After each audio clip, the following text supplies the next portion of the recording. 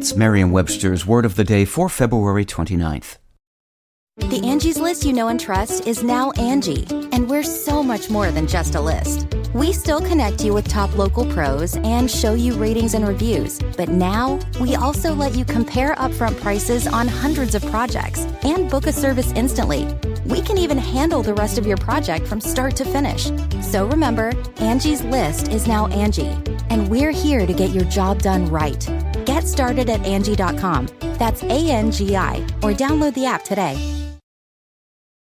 Today's word is demean, spelled D-E-M-E-A-N. Demean is a verb. To demean someone or something is to cause that person or thing to seem less important or worthy of respect.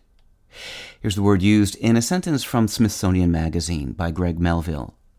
Balding, bespectacled Hubert Eaton didn't lack self-esteem. He went by the godlike nickname, The Builder, and in the early days of his cemetery, he crafted a mission statement that sounded more like a set of holy commandments than a business plan. He had the Builder's Creed etched onto a giant stone tablet that still stands in front of the Grand Mausoleum. The creed demeans traditional cemeteries as unsightly stone yards full of inartistic symbols and depressing customs, and promises all who read it that the builder will offer a better place for people to go after their deaths. There are two words spelled demean, D-E-M-E-A-N, in English. One has a construction similar to its synonym, debase, where debase combines the prefix de with an adjective, base, meaning low or vile. Demean applies de to the adjective mean, meaning inferior or contemptible.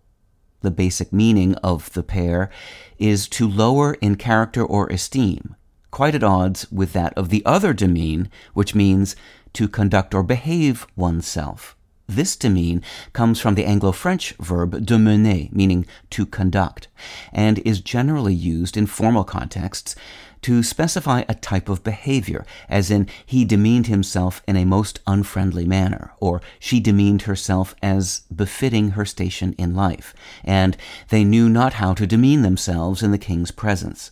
As such, it may be possible to demean someone for the way they demean themselves, although we assert that would be doubly mean. With your Word of the Day, I'm Peter Sokolowski.